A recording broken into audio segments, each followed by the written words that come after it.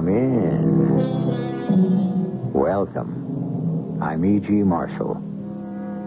Everything, it is said, happens to everyone, sooner or later, if there's time enough. What does that mean? Obviously, that we can expect the best and we can expect the worst, which might be quite tolerable if we were to receive equal amounts of each. The trouble is, most of us get more than our fair share of one or the other. Is there a way to redress the balance? Well, yes, but this will call for a rearrangement of life and death. Tell me your name. What's the difference? How else will I know who you are? If I tell you my name, what will you know? Tom Smith, John Doe, Bob Jones. Those are all good names. Choose anyone. Which one is yours? None of them. Well, I need a name I can call you. Let me give you the name that describes me. Killer.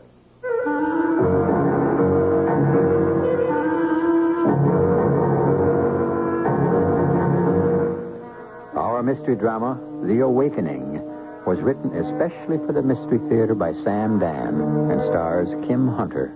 It is sponsored in part by Buick Motor Division. I'll be back shortly with Act One.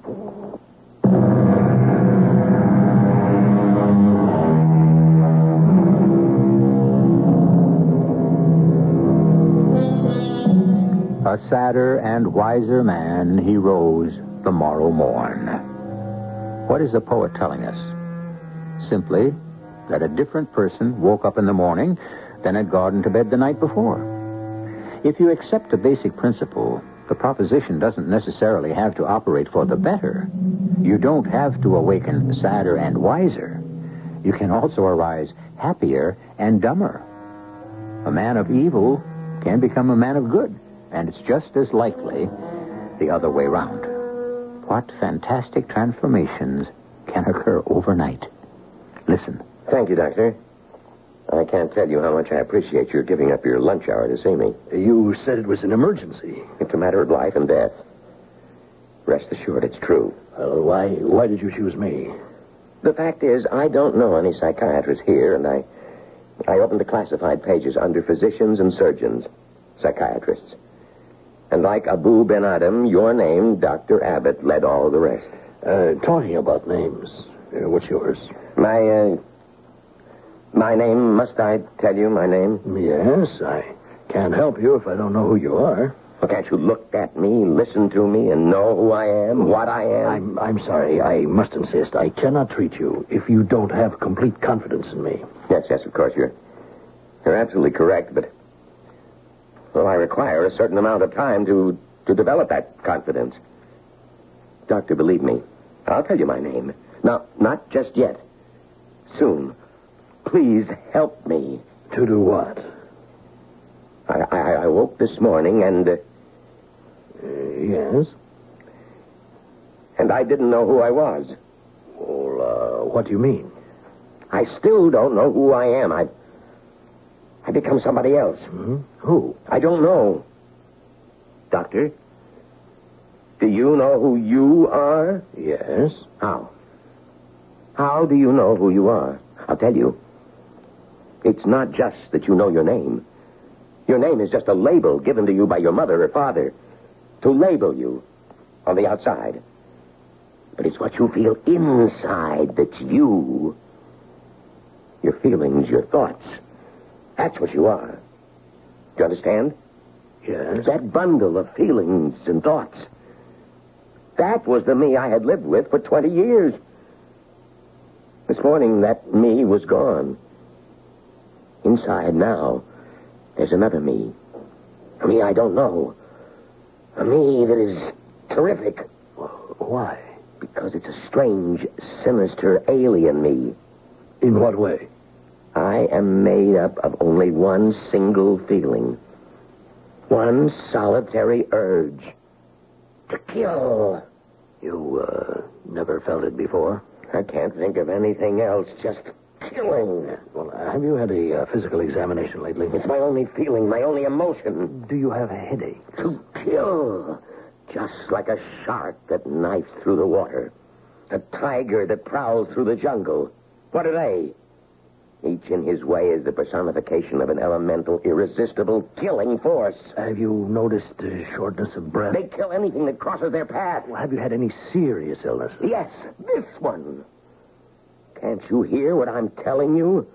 Why do you waste our valuable time with these nattering, nitpicking questions that have absolutely no bearing on what Sir, I am asking the necessary questions. Is it possible you haven't heard what I've said to you? To what I have awakened this morning? What has possessed me? Now, if you're going to start to talk about possession and devils and spirits... I am possessed. Not by an evil spirit, perhaps, but possessed. By what? Oh, perhaps a germ, a virus. Perhaps an idea, a thought, a belief. I don't know. But it's possession. Or perhaps it isn't possession. It could be an awakening. An awakening? An awakening to my true and essential nature. Yes. It's an awakening, that's what it is. Please, sit down. I can no longer fight against it. Now, sit down, and everything will be all right. Yes, everything will be all right as soon as I can get into it. As soon as I can kill. That will bring me relief. Now, relax. As soon as I kill anyone, anything that crosses my path. You! No, you don't want to do that. I shall kill you. Just a minute. I'm going to kill you. No. Kill anyone that crosses my path. No, I'll have to call the police. You'll be dead. No. What are you... How easy I can kill. I can kill. I feel better. I feel so much better. And that's all we've got on the tape, Dr. Zeltner. I suppose I'm lucky my name is Zeltner. I have the last listing in the directory. Poor Fred Abbott. You knew Dr. Abbott? Oh, yes. An excellent man. Well, Dr. Zeltner, what does all this tell you? Well, he believed in tape recording all his sessions. And you don't? I don't have any hard and fast rule, Lieutenant. In this case, we're fortunate he turned on the recorder the moment his patient began talking. What was the exact cause of death? Well, the killer evidently knew karate and used it. There were several sharply placed blows which did considerable damage. Now, you could hear on the tape how quickly, how deftly the thing was done. No one saw him enter or leave the office? No, Dr. Abbott's nurse had already left on her lunch hour when he arrived, and the doctor was dead when she returned. Well, did anyone in the vicinity notice anything suspicious? You're asking a detective's questions, Dr. Zeltner. Now, we've covered that ground already without results. I'm hoping you might be able to ask a psychiatrist questions. You know, we're dealing with someone mentally disturbed. Now, what kind of clues are on this tape? Well, Lieutenant Katz, we know several important things. Such as? He's a stranger. Because he didn't know any doctors in town. Nor did he have any friends who could recommend one. You know, Dr. Abbott was 6 feet tall, in excellent physical condition. Yet the killer handled him easily. The killer could be anywhere in his late 30s to early 40s. Yeah, I get that picture, too. Well-spoken. Yeah, he's obviously educated. Oh, he doesn't have to be educated. Exactly, Lieutenant. What do you mean? I'm not sure. Something about his speech. What? Well, let me think about it. Ask yourself this question. What does the killer do for a living? Well, how would I know? Well, we agree he's a stranger in town. What is he doing here? Well, I don't know that either. Is he visiting someone? Not likely. If it were a social thing or even a business trip, he would have someone to talk to. Someone he could ask to recommend a doctor. Okay, Dr. Zeltner, you tell me. What was the killer doing here? Passing through? Perhaps. And he gets this seizure, and he goes to the first psychiatrist he can find. It appears that way. But our basic question remains unanswered. What does the killer do? Well, why do you say he doesn't necessarily have to be educated? Something bothers me about that tape. What? I don't know. Was anything taken from the office? No, there didn't seem to be. Lieutenant, Dr. Abbott's office. Is it still exactly the way it was when the body was discovered? It should be. We've had a man on guard. Do you suppose I could see it? I don't know what good it'll do. Well, since you don't know, why don't we find out?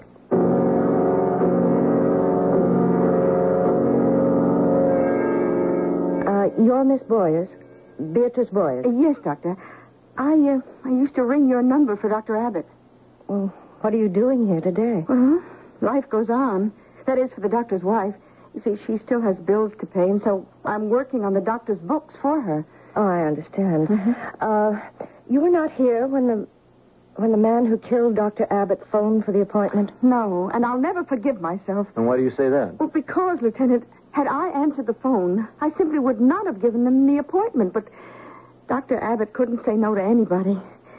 I usually have lunch in here every day. It's just on that particular day. You have lunch in the office every day? Oh, yes. I think that was the first time I'd gone out in months. Oh, look, I'm sure this must be a very difficult time for you, Miss Boyers. Please, don't let us disturb you. Well, I'll be in the reception room if you need me. Lieutenant, this is Dr. Abbott's desk. He was sitting behind it. And this chair is for the patient. And here's the tape recorder. Yes, we know all this, don't we? Well, notice the position of the tape recorder. What about it? It's standing on the desk, in full view. What are you trying to establish, Doctor? Well, the fact that the taping wasn't a secret. The killer knew that his conversation was being recorded. Okay. Well, where does that lead us?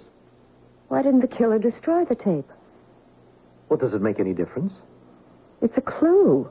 He left his voice behind. A voice on a tape recorder doesn't stand up as positive identification. Well, perhaps, but some of his statements could be quite revealing. Such as? I don't know yet. I want to study the tape. Maybe the killer didn't notice. Oh, how could he not notice? Well, he may have been too excited. After all. After all, he did commit murder. Yeah, we know that. And after he did it, if you remember the tape, he seemed very calm. Such a person who realizes that he has committed a serious crime but becomes very careful. He looks about to make sure he's covering his tracks, not leaving any clues. Why didn't he destroy the tape? Why does it bother you? Well, we have to find the answers to 3 questions. Who is he? What is he doing here in town? And why didn't he destroy the tape? Doctor, we're up against a stone wall. Now, he could be any nut who walked in off the street. Didn't you hear what he said in that tape? He says a great deal. Let's go back to your office and listen again. Okay. Miss Boyers, I don't know what we're going to listen for. We heard it all. Yes, we heard it. Now we have to try to understand it. Oh, yes, Lieutenant. We're leaving now, Miss Boyers. So if you can think of anything that might be of use to us, you have my number at headquarters. Yes, Lieutenant. Goodbye, Miss Boyers. Goodbye, Dr. Zelter.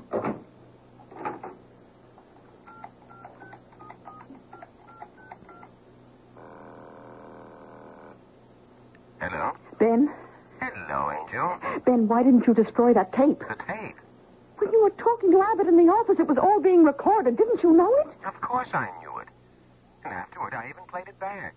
You what? It was such a beautiful scene. How could I erase it? You should have destroyed it. I've never been better. Do you realize the police had that tape? Of course. They'll listen, and sooner or later, Sooner or later, what? they'll find out something. Beatrice, darling, they will listen and be thrilled by the greatest theatrical performance that has ever been recorded. What can they possibly find out?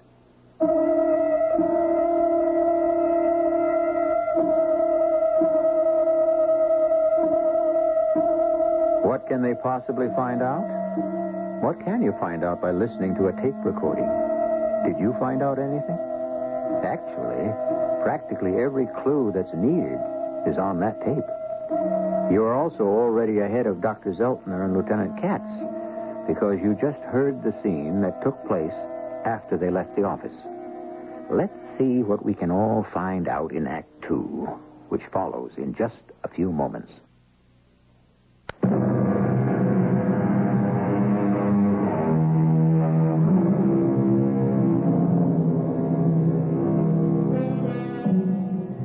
What do the psychiatrists tell us Consider. Mr. Booth shot Mr. Lincoln. Where? In a theater. Why?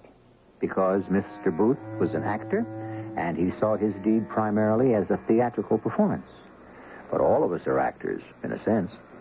All of us perform. All of us require applause of one kind or another, even when we turn to murder. I'm a peaceable person. I studiously avoid arguments, conflicts, unpleasantness. The mere thought of violence makes me ill. Hold the tape there for a moment, Lieutenant. Thought of violence makes him ill. Yet he's accomplished in the art of karate. It doesn't make sense. Doesn't have to. He's crazy. Well, even so-called crazy people behave in what for them is a logical manner. What we're supposed to get from this tape is a profile of a hitherto mild-mannered man who has suddenly gone berserk. Those are not the facts. This is a man who is no stranger to violence. Okay, what difference does it make? He's still a psychotic killer. Maybe. What do you mean, maybe? Maybe he wants us to think so. Now listen to this. That dynamic package of feeling and thought, that was the me I had lived with for 20 years. The me I knew. The me I always loved. The me I sometimes hated. But the familiar, dependable, comfortable me. What do you think of that, Lieutenant? Oh, I still think it's the raving of a nut. Now, notice the smooth flow of language. Notice how the sentences build. Notice how there's practically no hesitation, no searching for words. Who talks like that? I don't know. An actor. An actor?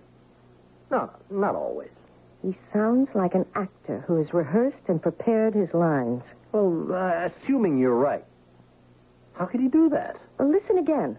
To kill. Just like a shark that knifes through the water, a tiger that prowls through the jungle. What are they?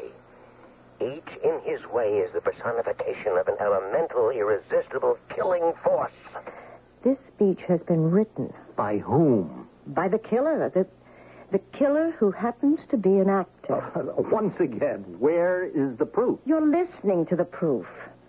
When I heard this tape for the first time, I said it bothered me. And you tried to pin me down. What bothered me about it? And I am still trying to pin you down, Doctor. I can now tell you everything. Everything about that tape bothers me. It's a phony. Okay, but you still haven't been able to prove... Well, what have we got? A presumed psychopath comes into Dr. Abbott's office. He claims to be very disturbed. But I don't think he's disturbed at all. Let me spin back that tape. Why did you choose me? Asked Dr. Abbott. Listen to the answer. I opened the classified pages under physicians, surgeons, psychiatrists. And like Abu Ben Adam, your name led all the rest. So what do you want me to make of that? He's always on stage. Always ready with the epigram or the quotation from beginning to end. The whole thing has been superbly prepared. I'll run the tape ahead. Listen. Why do you fritter away our valuable time with these nattering, nitpicking questions? Who would possibly put together a sentence like that on the spur of the moment? I am possessed. Not by an evil spirit, but possessed. By what? Perhaps a germ, a virus. Perhaps an idea, a thought, a belief. Perhaps it isn't possession. It could be an awakening. An awakening? An awakening to my true and essential nature. Yes, it's an awakening. That is not the raving of a maniac. Okay, I'll quit fighting you. You're convinced the guy isn't crazy. No, but I'm convinced the killer deliberately chose Dr. Abbott. Why? I don't know. Here, the psychiatrist must yield to the detective. And what do you want me to do? Change your hypothesis. At this point, you believe the killer chose Dr. Abbott at random. That's what happened. How do you know? Because... Because he says so on the tape. I happened to look in the classified, and your name led all the rest. See how he uses the tape to convince you. And now I know why he didn't destroy it. Assume, Lieutenant, that the killer had a motive to murder Dr. Abbott. I have to keep asking. What motive? Well, that's a policeman's question. You shouldn't be asking me. Enemies? Oh, no, not Walter. Everyone loved him. Dr. Zeltner here knew my husband. Of course, Mrs. Abbott. Did you notice anything unusual about Walter's behavior? Unusual? Is that he seemed nervous, worried, upset. You know, out of sorts. Oh, no. Not with me. Never with me. I never heard an unkind or impatient word from him. And nothing bothered him that you knew of, Mrs. Abbott? Oh, everything bothered him. He worried about the slightest little things. How things were going on in the world. About his patients. Was he doing enough for them? Was there any unusual worry, Mrs. Abbott? Unusual? Well, he came home to dinner. It was just the night before. Night before he was... Well, we were having his favorite, steak. He didn't seem to know or even care about what he was eating. Then he was troubled. I suppose you could say that. And do you know what it was about, Mrs. Abbott? No. You didn't ask him? Well, yes, I did. And he said it was a professional problem. Once he said that, I knew I couldn't press it. Dr. Zeltner, you're a psychiatrist. You can understand. He said it was a professional problem. That means it concerned a patient. Yes. Who was the patient? Well, I don't think I'm allowed to tell that. Well, you don't have to tell us what the problem was, but you can tell us who the patient is. Oh, all right. I think it was Roy Butterfield, because he went into his den right after dinner and got on the phone, and I think he was talking to Roy. You can't tell us what he was saying to Roy Butterfield. No, Lieutenant. She can't. But, we can ask him. I have nothing to tell you. Mr. Butterfield, the night before he was murdered, Dr. Walter Abbott had a very long conversation with you on the telephone, now didn't he? Who says so? His wife? Mrs. Abbott said he, seemed quite troubled when he spoke to you. Can you tell us why? No. And the next day he was killed. Was there a connection? Oh, I understand. Some homicidal maniac did it. I really don't know how I can help you. Well, perhaps you can tell us how we can help you. What are you talking about? Mr. Butterfield, you're a badly frightened man. Why? Well, that's my business. Then you don't deny it. Look, if you don't have any more questions to ask me, do you mind? Do you have any questions to ask us? What questions would I have? One very important question might be, why are we here? Listen, I'm in enough trouble now. What kind of trouble? Oh, if I told you, you might try to pin the murder on me. Oh, hardly, Mr. Butterfield. You're too short, too fat, too old. Are you a karate expert, Mr. Butterfield? Karate? Huh. I can hardly play croquet. It would be better if you told us, Mr. Butterfield. Better for you. Oh, all right. Now, look, I've been married 30 years. I'm very happy. Wonderful woman in every way. Well, I ran into a very beautiful young lady. She was also very intelligent. I really wanted to keep it platonic, you know what I mean, but, well, we're all people of the world here. Of course. I was sorry I started. And my conscience bothered me, so the young lady and myself, we parted. And I thought I'd never do anything like that again, but, well, shortly after, I became acquainted with another young lady, and, well, I tried to stop it by going to a psychiatrist to find out why I needed that sort of thing. You understand? Certainly. Yeah, Dr. Abbott. We would have sessions. I spoke all my thoughts into a tape recorder so he could analyze them. Well, I held nothing back. I described everything in detail. I'm sure you know what I'm saying. Yes. Yes. And then last week, a package came for me in the mail. It was a tape cassette. There was a letter that said, unless I paid $10,000, a copy of that tape would be sent to my wife. Was there Any way to identify... No. It was just typewritten on a plain piece of paper. No signature, no address, no nothing. Do you have a copy of the letter? No, I burned it up. Mr. Butterfield, there's been a murder. Anyone who withholds evidence becomes an accessory. Now, think hard. Did you really burn that letter? I was going to burn it just as you people rang the bell. I have it right here in my pocket. Thank you. All it says is they're going to be in touch with me and tell me how they want me to pay the money. We have another copy of the same tape. We mean business. In a few days, we will contact you with further details of how to pay the $10,000. Nice clean typing. And you know where it was typed, don't you? No. In Dr. Abbott's office. What are you talking about? It should be plain. His assistant, Beatrice Boyers, decides she can blackmail some of his patients. Roy Butterfield is particularly vulnerable. She sends him the tape and a note, but Butterfield makes a fuss about it. Abbott confronts her that morning and fires her. She has a confederate. He poses as a psychopathic killer to create the impression that this is a crime of random violence. You see, that's the big difference between a psychiatrist and a detective.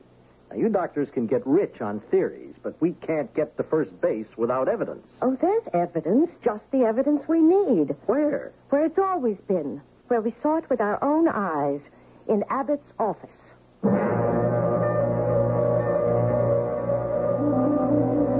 Some evidence is strong, said the philosopher, as when you find a trout in the milk. Dr. Amelia Zeltner says she has the evidence. But what may be evidence to a psychiatrist may very well be way over the heads of the rest of us. However, Act 3, as you know, is where it's all added up. And that curtain shall rise in just a few moments.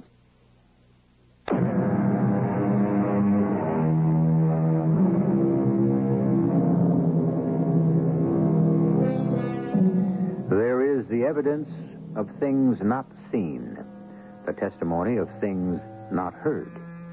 These form the professional diet of both the detective and the psychiatrist. Things reveal themselves. Things speak to them in a manner not readily perceived by the rest of us. But is what they see and what they hear always true? Well, what kind of evidence are you talking about, Dr. Zeltner? The evidence of this note. Look, it's typed. All we have to do is find the typewriter. Now, do you know how much of a job that can be? But we know where it is. It's in Dr. Abbott's office. Because Beatrice Boyers typed it. That's only a hypothesis. She typed it on her office machine. Okay. Now, let's go along with your theory for the sake of argument. Beatrice Boyers and a pal are going to use Dr. Abbott's files for blackmail purposes. Now, would she be so crazy as to use the office typewriter to type the blackmail note? Yes. No, I don't believe it. No one would be that stupid. She's a stupid woman. Sooner or later, she has to be caught. Well, there's only one way to find out. Oh, Dr. Zeltner and Lieutenant Katz. May we come in, Miss Boyers? Well, certainly. Now, is there anything I can do for you? Would it be too much trouble for you to give us a list of the appointments Dr. Abbott had on the day he was murdered? Oh, that'll be no trouble at all. I have his book here, and I can just type the names for you.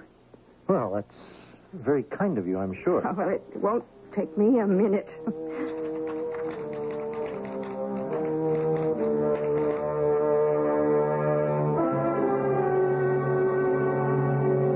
Now, here's the list Miss Boyers typed on the office machine.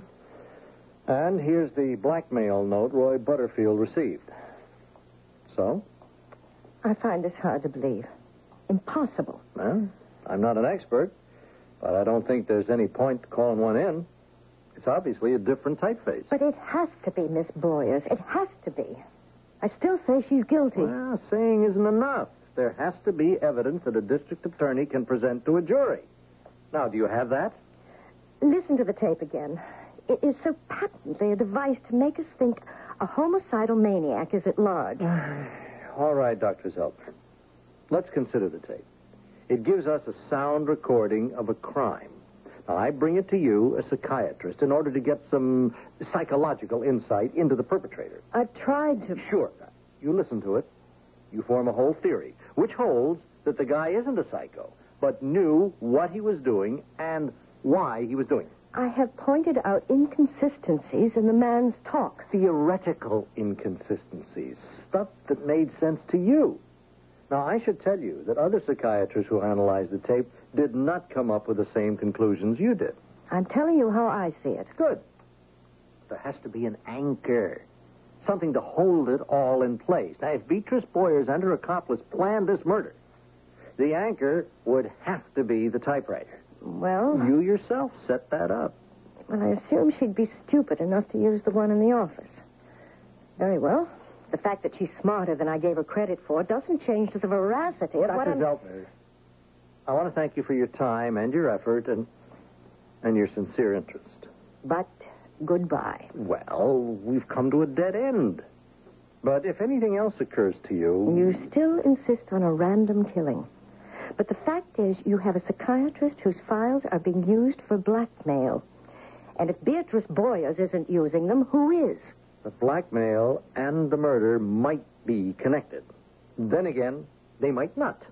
There's only one explanation. Abbott confronted her that morning. He accused Beatrice Boyers.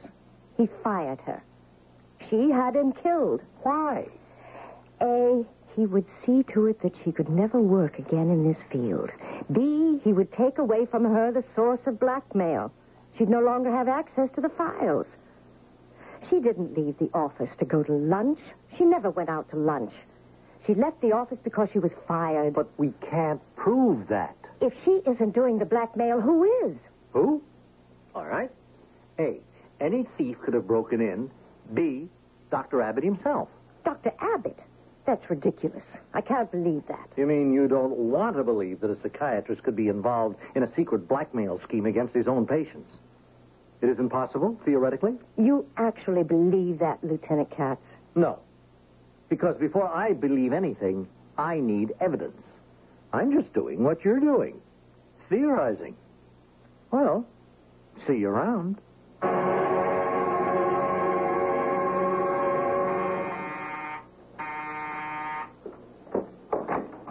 Oh, Ben. What are you doing here? Ben, I had to see you. I don't want to see you when I'm at rehearsal. How many times Ben, do I... listen. Let's leave town. Now. We haven't collected any money, my darling. Money. We require money. Please, Ben, listen. You don't know how close we came to getting caught. What are you saying? How could we possibly come close? This is the perfect crime. Ben, forget it. We don't know how to do such a thing. We've been doing one stupid thing after another. First, the tape. How can you say the tape? Please, listen. Then I did something even more stupid. You know the note I sent Roy Butterfield? Huh? I typed it on the office machine. How could you? For the same reason you didn't destroy the tape.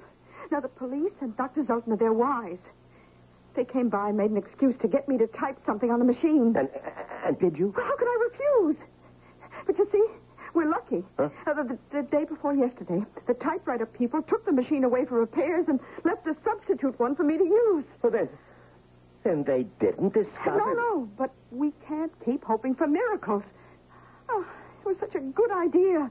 Blackmail some of the most vulnerable people. They're rich enough to afford it. But we just don't know how to do it. We lost control. They suspect us. Who, the police? Well, maybe not the police so much, but this psychiatrist, this lady doctor, Dr. Zeltner, she scares me.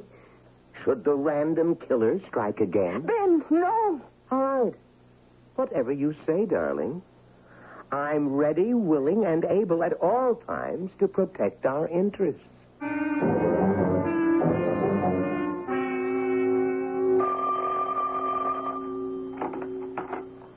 Dr. Zeltner. Oh, yes, Harry. I'm fine. No, I haven't seen it. I haven't heard of it either. What is this, a traveling theatrical company in town? A play with very valid psychiatric insights, uh-huh. The central character talks about an awakening. He wakes up one morning and finds he's someone else, a murderer. Oh, well, I'll certainly have to see it.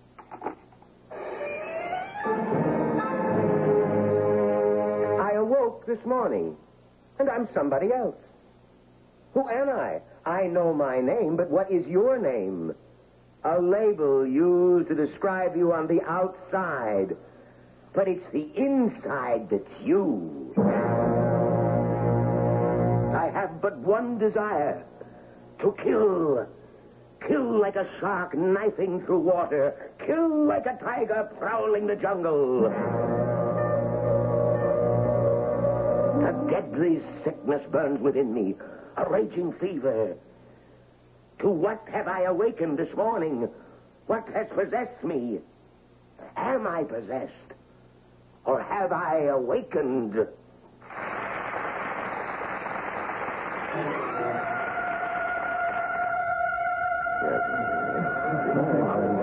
Dr. Zeltner. Oh, hello, Miss Boyer. It's a small world. Enjoying the play? Oh, yes. Were you leaving, Doctor? Yes, I have an appointment. Pity I can't stay for the second act.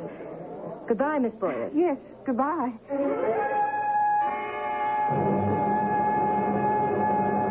Every word you said in the play tonight is on that tape. I know it is. That's why I said erase it. She's on her way home to call the police. How do you know? Because I saw her get into a cab, and I heard her tell the driver the address. Oh, get there. Go now. I have a second act. You'll play your last act in a courtroom if you don't get to her first. Lieutenant Katz, please. Well, have him call me at once. This is Dr. Zeltner. Thank you. Hello, Dr. Zeltner. Oh, it's you. Do you have a tape recorder, too, Doctor? You're the very fine actor I saw tonight. Ben Bentley. Don't bother to play that recorder, Doctor. This time, I'll erase the tape. Why? You know why. You know why I'm here. I didn't fool you when I killed Dr. Abbott. I'm not fooling you now. How did you get into this fantasy? What fantasy? The fantasy that you killed someone. Well, I killed Abbott. I had met Beatrice. We talked about ways of raising money. I'm producing, directing, and starring in The Awakening. Yes, I saw it tonight. Beautiful play. You saw it.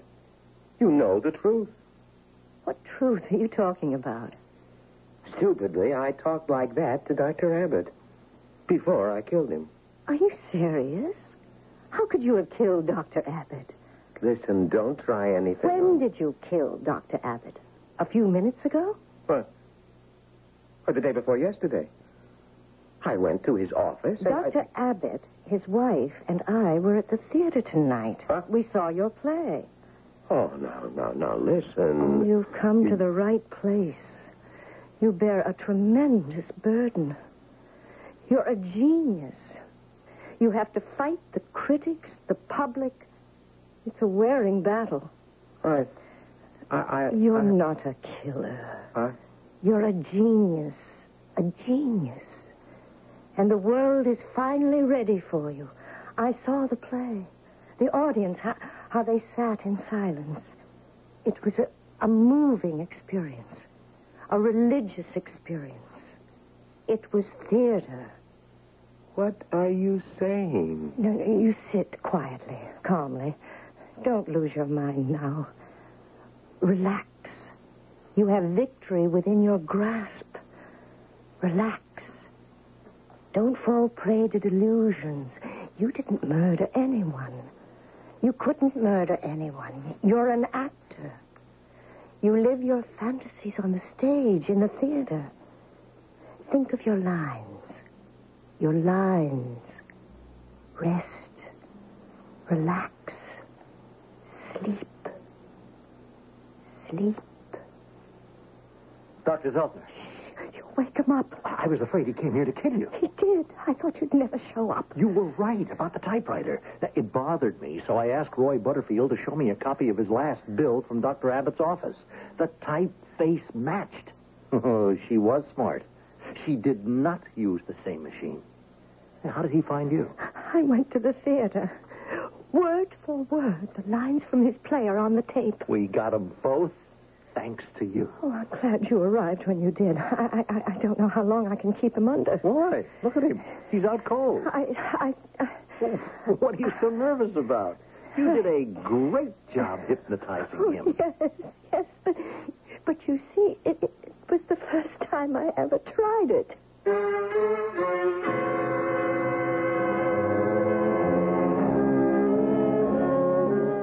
And with that, she promptly fainted. Ah, well. We talk about an actor's vanity, but why is it different from anyone else's? Poor Ben. He was distracted from doing what had to be done by some very fulsome praise. But let's face it, who among us really hates applause? I don't. I'll be back for more in just a few moments.